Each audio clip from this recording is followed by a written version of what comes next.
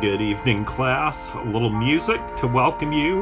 We're going to listen for a little bit, see if you might have any guesses what this is.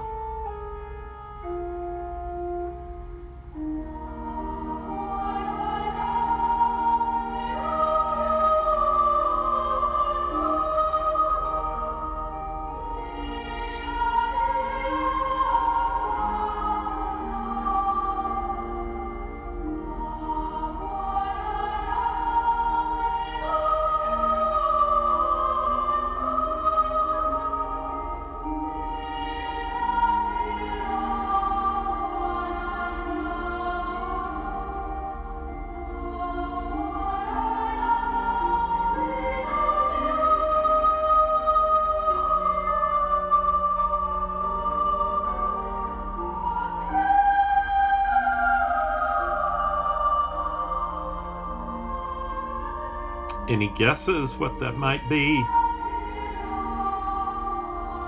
We've heard this from our St. Philip's choir a few times. It is, I think, really, really beautiful with a powerful text. And what that text is relates directly to our letter this evening, because the text, which comes from 1 Peter, is love one another with a pure heart fervently. And we'll be talking a little bit later on in tonight's class about why that is so important and why it annoys the heck out of the devil. So as we get ready to begin this evening, let us open with a word of prayer. Let us pray. Dear Lord and Heavenly Father, we thank you for the gift of this time to be able to look into your word and to be able to look into the work of your servant C.S. Lewis expressed in these Screwtape letters. Lord, we pray that as we examine these letters and look at the truth of your holy word expressed in the scriptures that we will talk about, that you would take our hard hearts and that you would make them malleable, and that you would change us so that we might more and more live out the truth of the gospel of our Lord Jesus Christ. For it is in his name that we pray. Amen. So as we do every week, let's begin by going back to our cornerstone verse from Ephesians about spiritual warfare. And I would encourage you to go ahead and say this aloud with me. Put on the whole armor of God, that you may be able to stand against the schemes of the devil. For we do not wrestle against flesh and blood, but against the rulers, against the authorities, against the cosmic powers over this present darkness, against the spiritual forces of evil in the heavenly places. Therefore, take up the whole armor of God, that you may be able to withstand in the evil day, and having done all, to stand firm. Stand, therefore, having fastened on the belt of truth, and having put on the breastplate of righteousness, and as shoes for your feet having put on the readiness given by the gospel of peace. In all circumstances take up the shield of faith, with which you can extinguish all the flaming darts of the evil one. And take the helmet of salvation and the sword of the Spirit, which is the word of God. Praying at all times in the Spirit with all prayer and supplication. To that end, keep alert with all perseverance, making supplication for all the saints. This verse is so rich, and it tells us so much about our enemy and reminds us of the truth that Lewis unpacks in these letters, that Satan is real, that he is out to get us, that there are cosmic forces in this present darkness that are sending darts of the evil one at us all the time. But the great good news is that we have not only the whole armor of God and the Word of God, the sword of the Spirit. But we also know that Jesus has won the battle, that he has won the victory, and that when we resist the devil, leaning on Jesus, then we stand on solid ground. So this week, as we move to letter 26, I want us to just again rehearse some of the reasons we're studying this book and to look at some of the habits from recent weeks. And some of you may wonder, why does he repeat these habits over and over again? And I will tell you, there is some method to the madness here, which is that we live in a culture of novelties, as Lewis talked about in letter 25, where we want what's new and we want to throw out what's old. But one of the secrets of habits is repetition, and more repetition. So I'm trying to practice what I preach here, or practice what Lewis preaches, and really what the scriptures tell us, by reminding us of these habits multiple times, and hoping that that enables us to let them sink in perhaps a little bit more than they might otherwise. But generally, the reasons we want to be studying this book is to remind us that we're in a battle, because our culture is a tidal wave telling us that we're not in a battle, that there's no such thing as evil, and there certainly is not a devil. Secondly, is learning to think Christianly and to develop a Christian worldview. Thinking is something that often seems in short supply, that we are ready to just accept what others tell us. We're not so good at researching, thinking, weighing various points of view, and all of those things. But this book is rich in teaching us how to think and think Christianly. It is also rich in helping us understand the psychology of temptation, how Satan tries to come after us, because if we know what his tactics are, then we are better equipped to withstand them with the armor of God. We want to learn and develop habits that will enable us to deepen our faith in Christ, and thus to live a boldly Christian life, a life that annoys the devil, because we are living out the truth of God's word, the sword of the Spirit, and we are proclaiming the truth of his kingdom. So as we've talked about this, we've talked about the importance of habits, and particularly in these days of the pandemic, thinking about what habits compose our lives is a particularly worthwhile exercise. So I would commend to you this idea of habits and trying to develop ones that will draw us more and more toward our Lord Jesus Christ. So going back a couple of letters and rehearsing some of those habits, from letter 22, which we'll remember is the one where Screwtape goes ballistic because the patient has started romantic relationship with a thoroughly Christian girl from a thoroughly Christian family. So, habits to annoy the devil from that letter. The first one is to seek deep Christian commitment as the most important quality in dating relationships. This, of course, flies in the face of our culture, which is so often based on outward appearance, or maybe common interest, or what we can get out of the person, all sorts of things other than a deeply shared Christian commitment. The second habit from that letter is to live joyfully into the bounty of pleasures that God has created.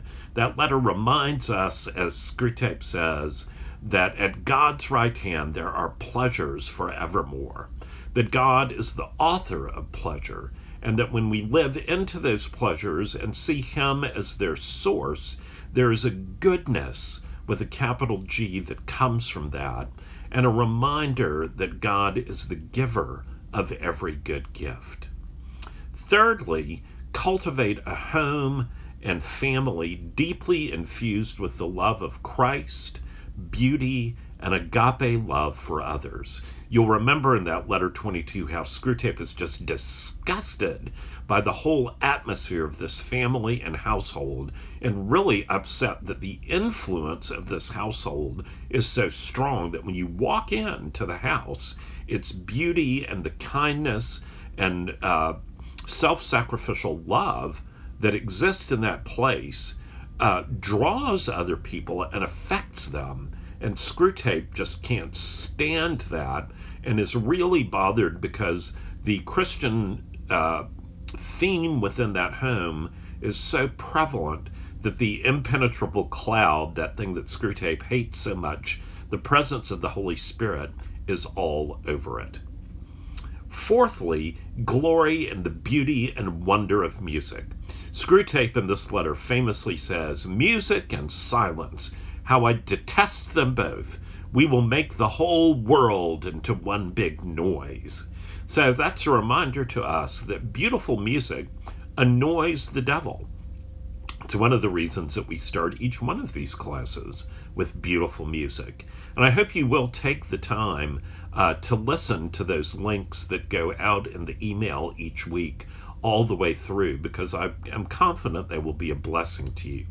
And that's a reminder, just as an aside, if you're watching the video or listening to the podcast and you are not on our email list, please send me an email at St. Philip's Church in Charleston, which you can find easily on Google, and ask me to add you to the list. The emails are a great way of keeping up and being able to dig a little bit deeper. And the second part of annoying the devil with music is to also annoy the devil with silence, to embrace silence, to consciously seek out times to be silent, to listen for the still small voice of God, to listen to what he might be desiring to speak into your heart, to quiet your soul, to listen to the beauty of the sounds of nature, all of those things that when we are about all of the things that we usually preoccupy ourselves with, silence goes right out the window. And the concomitant of that is the next habit: reject constantly being surrounded by noise and sound. We've talked how remarkable it is that Lewis was writing this in the 1940s, and now we live in a world where it really is literally possible to be surrounded by sound and noise 24/7, to sleep with earbuds in. Some people's jobs allow them to keep their earbuds in or music playing the whole time they're at work, and then when they're at home, they're on media. That is a recipe to drown out the sounds of the kingdom of heaven. And then lastly, from that beautiful letter 22, remember that transformation is the work of the Holy Spirit, not of our own efforts or those of the life force. All too often we think of our Christian faith as perhaps some kind of spiritual self-help manual, and that we can pull ourselves up by our bootstraps. But the truth of that is expressed in the old hymn, "No merit of my own I bring, simply to thy cross I cling." We can do nothing good of ourselves without the agency and empowerment of the Holy Spirit. And the best thing we can do for transformation is to cast ourselves into the arms of the Lord and pray that he would take us and make us more like himself. Then from letter 23, there was that great opening paragraph that you might remember about how upset Screwtape is that not only is the patient dating this Christian girl and with her family, but there's a whole circle of deeply committed, intelligent Christians that he's getting to know and that he finds very interesting. And what is even worse is that when they're together, they actually talk about their Christian faith and what that means about how they view what's going on in the world and how they see art and literature and all those things. And it is a reminder to us to know and take the initiative to get to know better deeply committed and intelligent Christians, and to not only be with them, but to engage in talking about our faith and what it means to follow Jesus in our lives. All too often, we can be thinking that somehow just by being in the same room, the osmosis principle works and we'll soak up something. But the fact of the matter is, we need to be intentional about what we choose to talk about and how we spend time together nurturing and encouraging one another. The second thing is to be watchful about mixing theology and politics.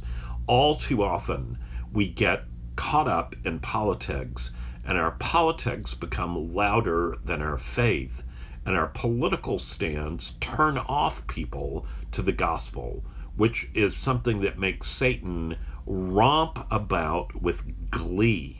And we live in a time where this is particularly problematic. So we need to all take a step back, look at our political convictions, which, important as they are not nearly as important as our faith in Jesus Christ, and make sure that we have things in the proper priority.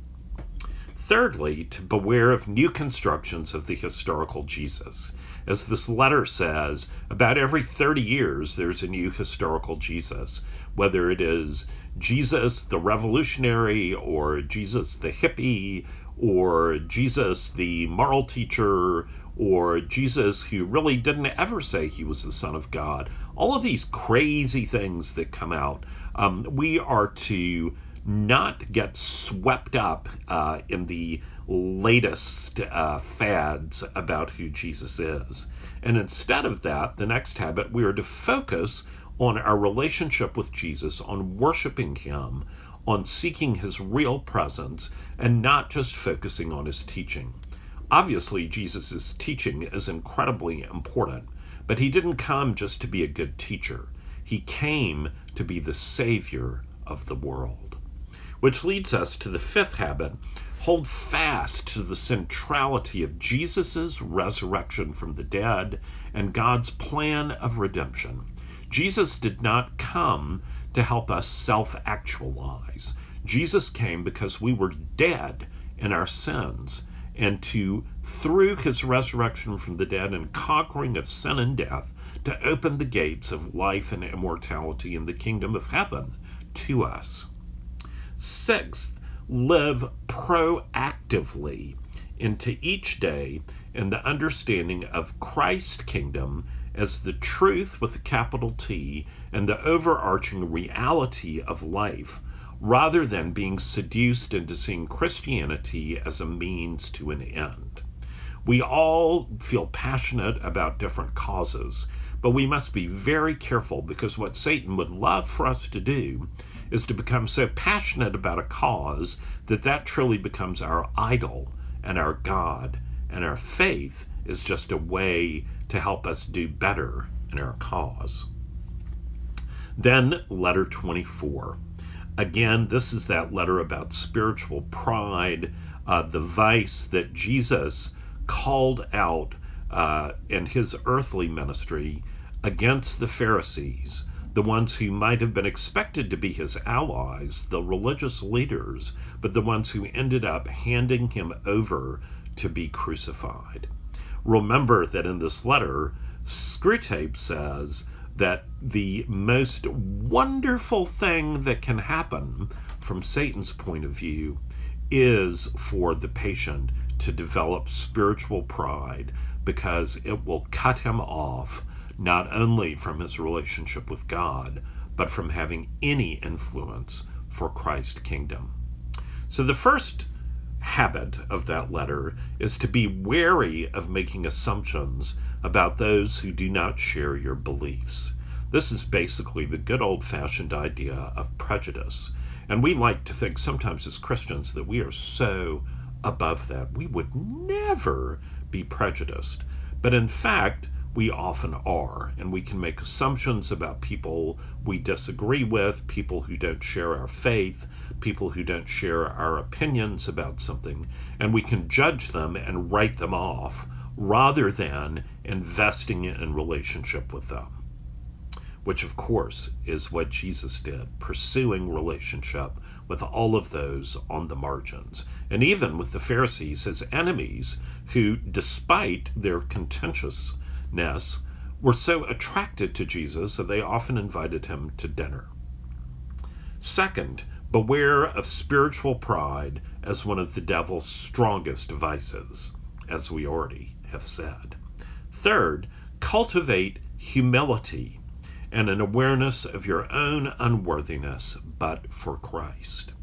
I was talking with a friend about this a few days ago, and one of the things that we both commented on was how having a deep sense of your own sinfulness, about how much Christ has forgiven you, and about how much you need Christ in your life as you seek daily to follow after him. All of those things remind you that you cannot afford to be arrogant spiritually, because you are every day in need of God's amazing grace found in Jesus Christ. And the more that we cultivate that and cultivate our sense of wonder that God sent Jesus to die for us while we were yet sinners, it reminds us that we are all beggars, showing other beggars where to find bread at the foot of the cross. Fourthly, flee. It's a great word. Flee. Run for your life from any sort of superior inner ring. That idea of being in the know, of being the inner circle, of being better than others because you know things they don't. You know secrets they don't. You know things that are going to happen before they do. And you can say, oh, I can't talk about that to you. It is all too easy to fall victim to this. And Satan loves this idea because it is a way of propping up our spiritual pride, but giving us an excuse for it, if you will. So this whole idea of avoiding the inner ring is very important. And I commend to you, if you haven't had a chance to read it, the essay that was developed from Lewis's talk at King's College London in the 1940s on the inner ring that went out in last week's email. And then fifthly, flee the temptation to believe that those who agree with you in every particular are the only real Christians. This is something that, particularly in our culture today, is so very important. When we live in times where the Christian faith is under attack in many countries, it is so important that the Christians not be fighting one another, but be allied together with one another. And certainly we must hold fast to the essential core truths of the gospel. But within that, we need to not pick on our Christian neighbors who differ from us, or we need to avoid becoming smug and thinking that we are so much better than any other Christians. And then lastly, letter 25, which we unpacked last week, center your bond of fellowship deeply in your common faith in Jesus Christ. The bond of fellowship is a particular bond that exists only between and among Christians. It's not just friendship. It is a relationship in which Jesus himself is part.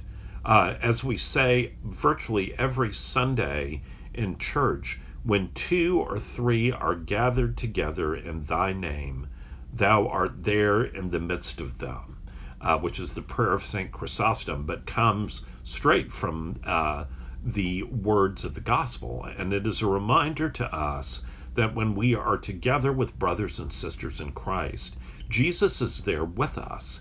And that special fellowship, that special bond that we have, is so very important.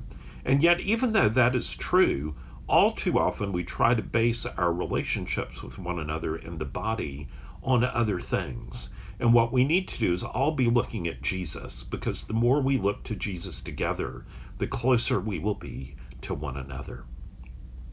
Secondly, Beware of letting your faith get co-opted by any cause which you embrace. This is similar to what was said in the previous letter about not mixing faith and politics, but here Screwtape takes a broader view and says anything that you can get somebody excited about as a cause that they feel righteous indignation about, it's really easy to get that cause to become more important than the faith itself. And he has so many great examples in there. Christianity and vegetarianism, Christianity and spelling reform, but it really could be Christianity and anything else. The important thing is to keep the gospel primary. Thirdly, embrace the rhythm and predictability of each season and its blessings. Not only the 4 seasons of the year, but the seasons of life. We are very susceptible to what Satan likes to do, which is to make us always want to be in a different season from the one in which we find ourselves. Not just the seasons of the year, although for some of us we hate summer and wish that we had the cooler breeze of autumn or winter, or others who hate the cold of winter and can't wait for it to be summer again. And the problem is we spend our time being agitated because we're not in the season where we want to be, and we miss the blessing of the season that God has given us. And that is all too true in the different seasons of life as well. Fourthly, avoid the horror of the same old thing and reject the incessant quest for novelty. This is one of Lewis's favorite themes, and it's beautifully expressed in this letter. And the whole idea is that we are all too ready to buy into what the pundits of our culture tell us is the newest, the latest, the most exciting, and therefore the most worthy and the most true. And the problem is when we seek after constant innovation and novelty, we are all too inclined to think, well, that same old thing, that can't be true. That's musty and out of date. And as Lewis says in the letter, that great word, unchanged and unchanging, that used to stand for something like a rock that was so beautiful and strong, that word has been replaced by stagnant, which has the idea of leading to death. So, related to that, the fifth and sixth habits. The fifth, be wary of adopting fashions or fads, especially spiritual ones, that may blind you to the true dangers of your time.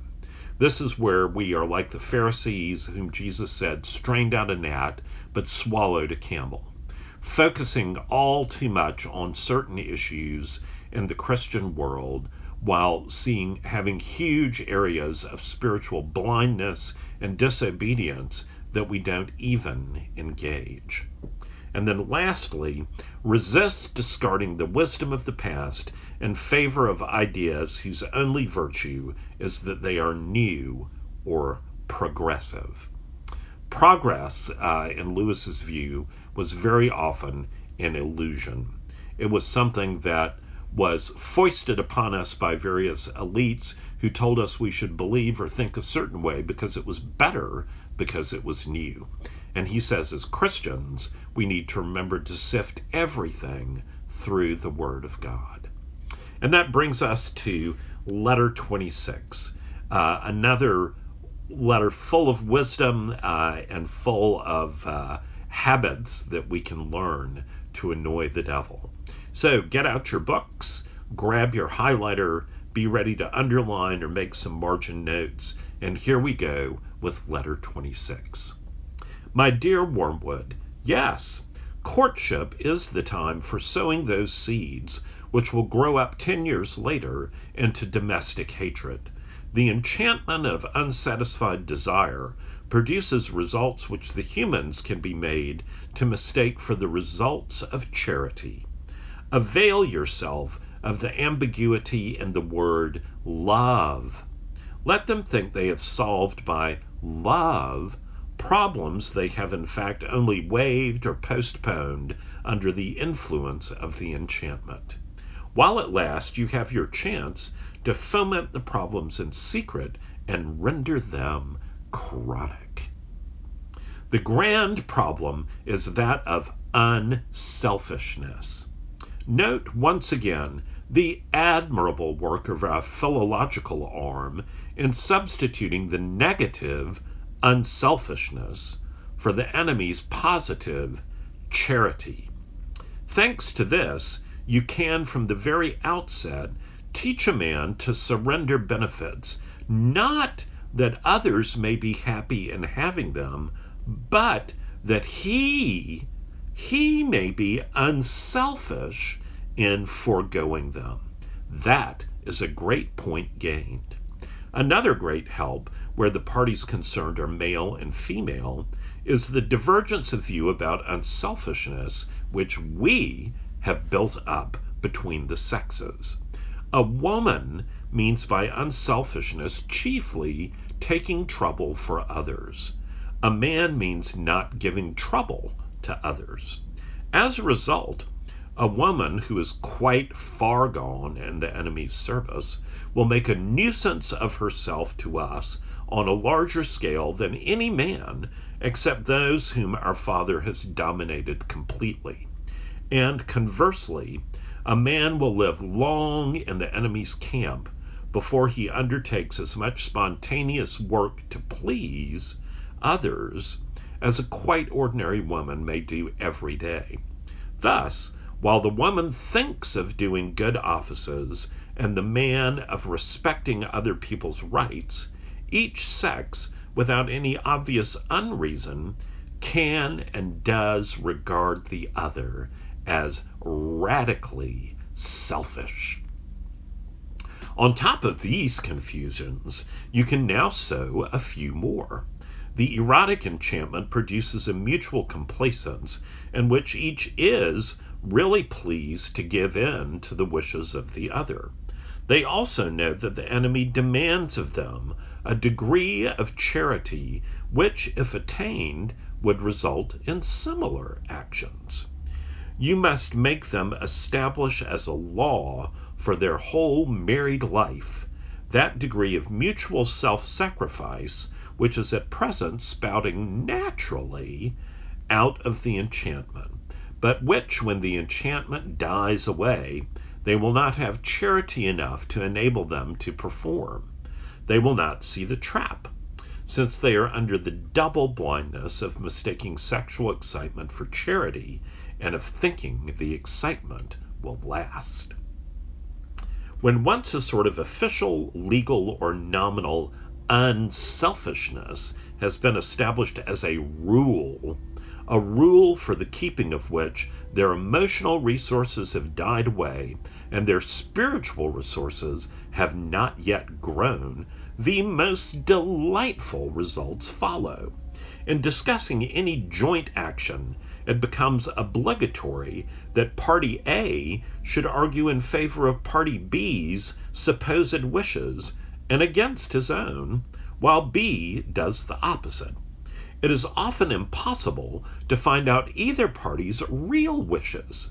With luck, they end by doing something that neither wants, while each feels a glow of self-righteousness and harbors a secret claim to preferential treatment for the unselfishness shown and a secret grudge against the other for the ease with which the sacrifice has been accepted. Later on, you can venture on what may be called the generous conflict illusion. This game is best played with more than 2 players in a family with grown-up children, for example. Something quite trivial, like having tea in the garden, is proposed. One member takes care to make it quite clear, though not in so many words, that he would rather not, but is of course prepared to do so out of unselfishness. The others instantly withdraw their proposal, ostensibly through their own unselfishness, but really because they don't want to be used as a sort of lay figure on which the first speaker practices petty altruisms. But he is not going to be done out of his debauch of unselfishness. He insists on doing what the others want. They insist on doing what he wants. Passions are roused. Soon, someone is saying, "Very well then, I won't have any tea at all."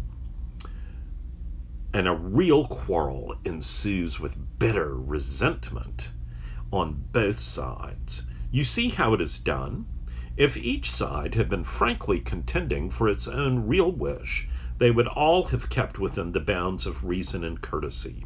But just because the contention is reversed, and each side is fighting the other side's battle, all the bitterness which really flows from thwarted self-righteousness and obstinacy and the accumulated grudges of the past 10 years is concealed from them by the nominal or official unselfishness of what they are doing, or at least held to be excused by it. Each side is indeed quite alive to the cheap quality of the adversary's unselfishness and of the false position into which he is trying to force them, but each manages to feel blameless and ill-used itself with no more dishonesty than comes natural to a human. A sensible human once said, "If people knew how much ill-feeling unselfishness occasions, it would not so often be recommended from the pulpit." And again, she's the sort of woman who lives for others. You can always tell the others by their hunted expression. All this can be begun even in the period of courtship. A little real selfishness on your patient's part is often of less value in the long run for securing his soul than the first beginnings of that elaborate and self-conscious unselfishness which may one day blossom into the sort of thing I have described. Some degree of mutual falseness, some surprise that the girl does not always notice just how unselfish he is being, can be smuggled in already. Cherish these things, and above all, don't let the young fools notice them. If they notice them, they will be on the road to discovering that love is not enough, that charity is needed and not yet achieved, and that no external law can supply its place. I wish Slim Trumpet could do something about undermining that young woman's sense of the ridiculous. Your affectionate uncle, Screwtape. Well, once again, this letter is chock full of ways that Satan wants to get to us and ways that may seem a touch too familiar and hit a little bit close to home. So, the habits to annoy the devil from this letter. First, be proactive in positive virtue and do not define your faith in terms of what you don't do. This, of course, is the problem of the Pharisees, saying that they are righteous because they don't do certain things. It is also the problem that we've all heard about in the Bible Belt, that old saying, "I'm a Christian, I don't smoke, drink, or chew, or go with those who do." Defining our Christian faith in terms of what we don't do. And nothing could be further from the gospel truth. And remember how Screwtape talks about the triumph of that word unselfishness. Instead of agape, proactive love, instead of that beautiful old-fashioned word charity, which takes in love and being proactive and agape all at once. Listen to the scriptures, first from Romans 12. Let love be genuine. Abhor what is evil. Hold fast to what is good. Love one another with brotherly affection. Be proactive in positive virtue and do not define your faith in terms of what you don't do. This, of course, is one of the biggest problems with the Pharisees, who were all about the things they didn't do, the people that they didn't associate with, the types of foods that they didn't eat. And Jesus, of course, calls them out for having missed the whole point of their faith. It is also all too familiar to those of us in the Bible Belt who often have heard the old adage, "I'm a Christian, I don't smoke, drink, or chew, or go with those who do." This is a defining of what it means to be Christian in a completely wrong way. It has nothing to do with these things, and it's all about where our hearts lie and our commitment to Jesus Christ. And as we saw in that beautiful song that we started off with, love one another from a pure heart fervently. I love that word fervently. And listen to these words from the scriptures, first from Romans 12. Let love be genuine. Abhor what is evil. Hold fast to that which is good. Love one another with brotherly affection. Outdo one another in showing honor. Do not be slothful in zeal. Be fervent in spirit. Serve the Lord. Rejoice in hope. Be patient in tribulation. Be constant in prayer. Contribute to the needs of the saints and practice hospitality. This is a great example of how proactive our charity should be. That rich word charity, which embraces love and love in the agape sense, and a zealousness and richness much more than just unselfishness. That changing of meaning of words is one of Screwtape and the Devil's chief weapons, and one that Lewis railed against, that we are certainly called to be unselfish as Christians, but we're called to much more than that. We're called to love as Jesus did. And then from Jesus's own words, right at the end of the temple dialogues, where he is asked this question, Teacher, which is the greatest commandment in the law? And Jesus said to him, You shall love the Lord your God with all your heart, and with all your soul, and with all your mind, and with all your strength.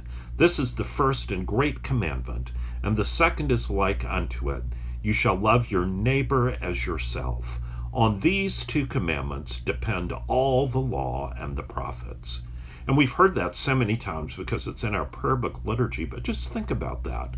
All the law and the prophets depend on loving God with our heart, soul, mind, and strength, and loving our neighbor. Unselfishness is a pale shadow of what Christian love is meant to be.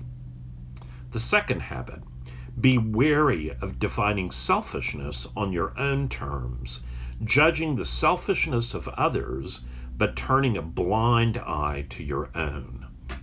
Ouch. This is another one of those that hits close to home. We all like to think of what selfishness is, but we often tend to define it in terms of what annoys us in others, and we fail to look at what might be selfishness in ourselves.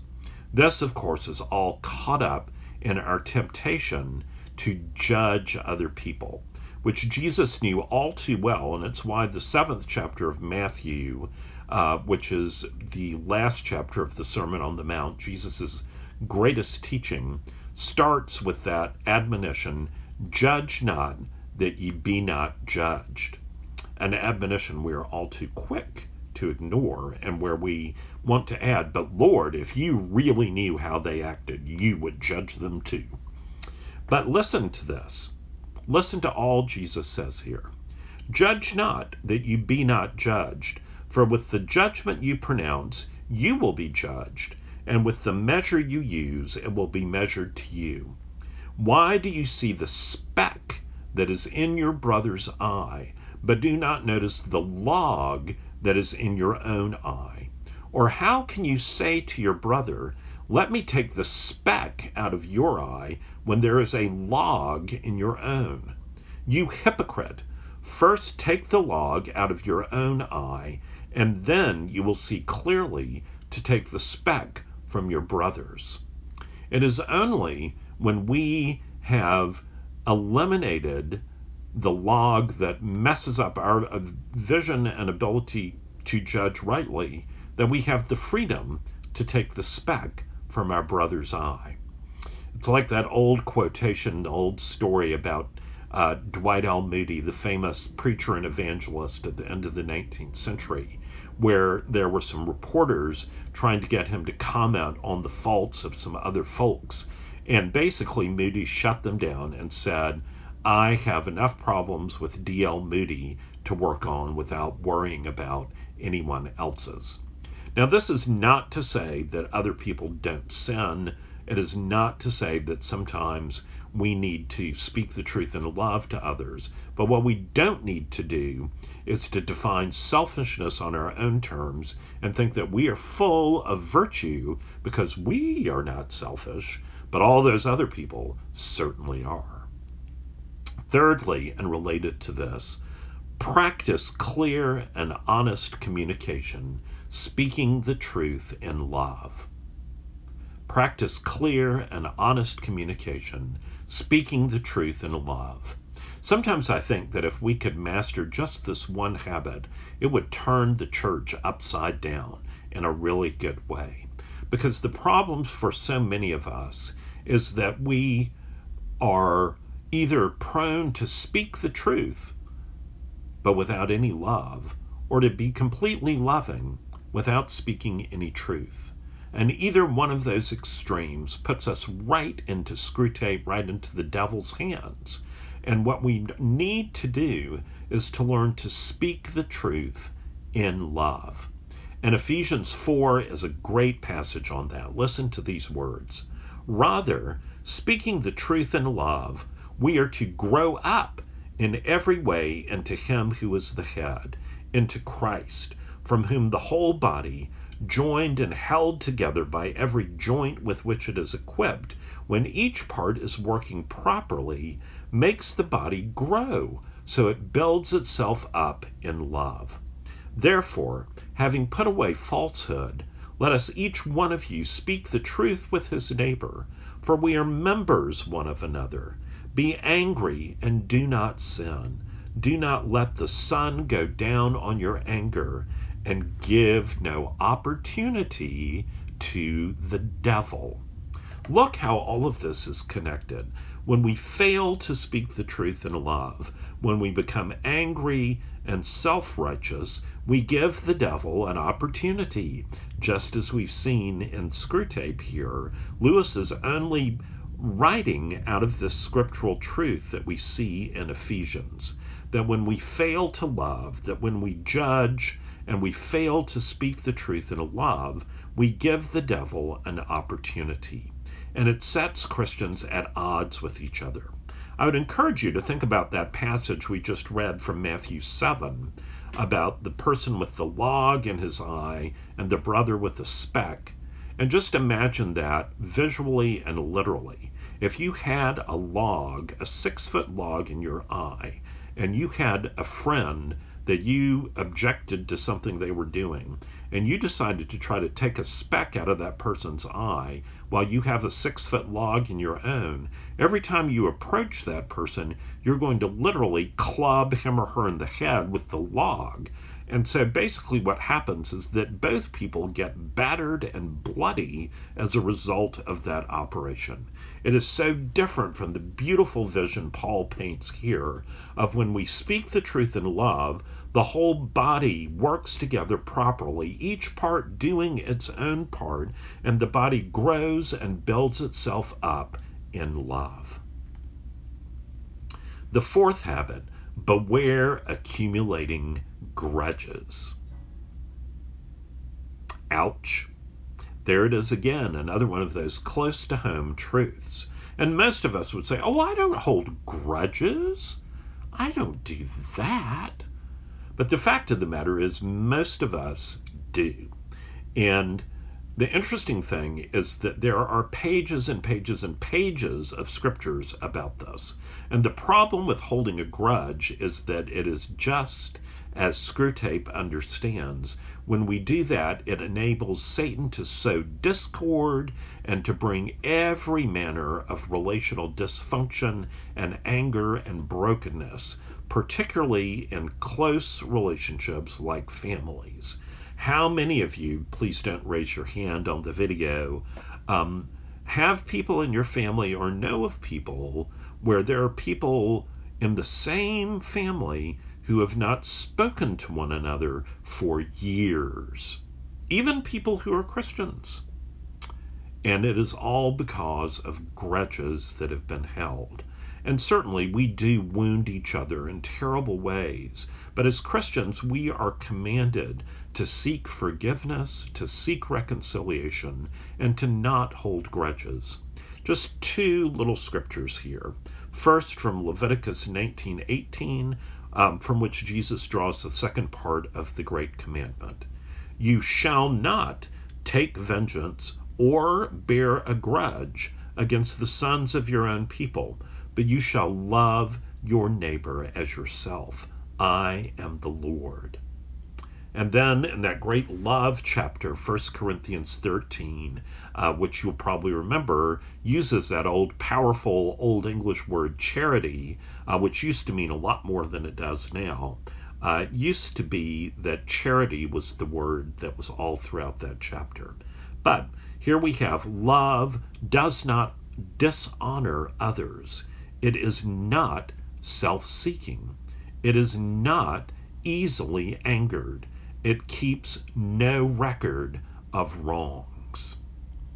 Now, in this age of looking for microaggressions and looking to be offended and all of that, this is radical stuff. But it's part of why the gospel is radical. It's a radical kind of love. And we can't love that way if we hold grudges. And then lastly, practice serving in humble, loving charity without expectation of notice or reward. All too often, we get our nose out of joint because we did something for someone else, or we did something for the Lord or for the church even, and no one said thank you. They didn't notice how we gave up our time and how inconvenient it was, and that we did that to help those people, and they didn't even have the courtesy to say thank you. So that's the last time I'm doing that. Thank you very much. Well, we have just made Screwtape dance with glee. We must learn the scriptural truth that when we are serving the Lord, we are to work as serving Him, not man. And that means we are not to be seeking to be noticed or approved or thanked or congratulated or any of those things. Listen to what Jesus says in the beginning of the Sermon on the Mount in chapter 6. Beware of practicing your righteousness before other people in order to be seen by them, for then you will have no reward from your Father who is in heaven. Thus, when you give to the needy, sound no trumpet before you, as the hypocrites do in the synagogues and in the streets, that they may be praised by others. Truly I say to you, they have received their reward. But when you give to the needy, do not let your left hand know what your right hand is doing, so that your giving may be in secret. And your Father who sees in secret will reward you. Jesus is very clear here. We are to serve from a pure heart, fervently, seeking and serving the Lord, not looking for the recognition of man. And Jesus here points out a particularly heinous sin of the time, one that was actually approved by the Pharisees. And the sin was that when rich people were coming to give in the temple, what they would do is they would often get the money and have it brought in the lowest denomination, like what would be pennies for us, so that it would have a greater volume of coins. They would hire a trumpeter to go before them as they made their way into the temple, and then they would get to the place where the offering was to be given, which was very often a metal sort of receptacle into which you would pour the coins, and it would make a huge amount of noise, and people would say, "Oh, what a righteous, generous person who's giving all of that money." But what Jesus says here is, if that's what your motivation is, that is all the reward you are going to get. You are not serving God. You are trying to make yourself look good. And Lewis harped on this in many places in his writing, but my favorite is a little poem he wrote called Epitaph. And it goes like this: erected by her sorrowing brothers in memory of Martha Clay. Here lies one who lived for others. Now she has peace, and so have they. And what Lewis has in mind is that officious type of person who goes around seeking to serve others and seeking to help, but with all the wrong motivations, and is always calling attention to themselves and interfering to try to make it look like they are about the Lord's business. And of course, it's all too easy to say, oh, yes, I've known some people like that. But the problem is we need to look in the mirror and think about when we might have been that person. All this letter is about this idea of how important it is that we be proactively loving people whom God puts in our path, proactively loving and worshiping the Lord himself, and that our faith not be defined in terms of what we don't do. Now, certainly as Christians, there are things that we shouldn't participate in, but that's not what it means to be a Christian. What it means to be a Christian is to be someone in relationship with Jesus Christ, following him, adopting his priorities, living as he did, bringing the values of the kingdom so that they break out where we go as they broke out wherever he went. I commend to you the talk that Canon J. John gave at St. Philip's during his recent visit on the Wednesday night. I'm going to include the link to that talk in the email follow-up. But it's just a reminder about how important it is to be alert to the people that God puts in our path for us to love. As Christians, we are all too often wanting to plan out what the Lord's will is for us. You see a little irony there? Rather than being invested in the people that God puts in front of us each day. So I commend that link to you. I commend this letter to you. I commend to you to spend some time in prayer asking that God would plant in you this deep love, this deep charity, which is the only thing that can really change the world. The love of Jesus, which is the amazing grace of the gospel.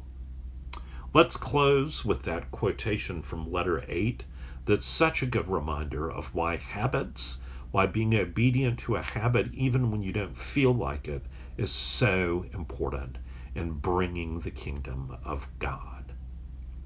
Our cause is never more in danger, Wormwood, than when a human, no longer desiring but still intending to do the enemy's will, looks round upon a universe from which every trace of him seems to have vanished, and asks why he has been forsaken, and still obeys.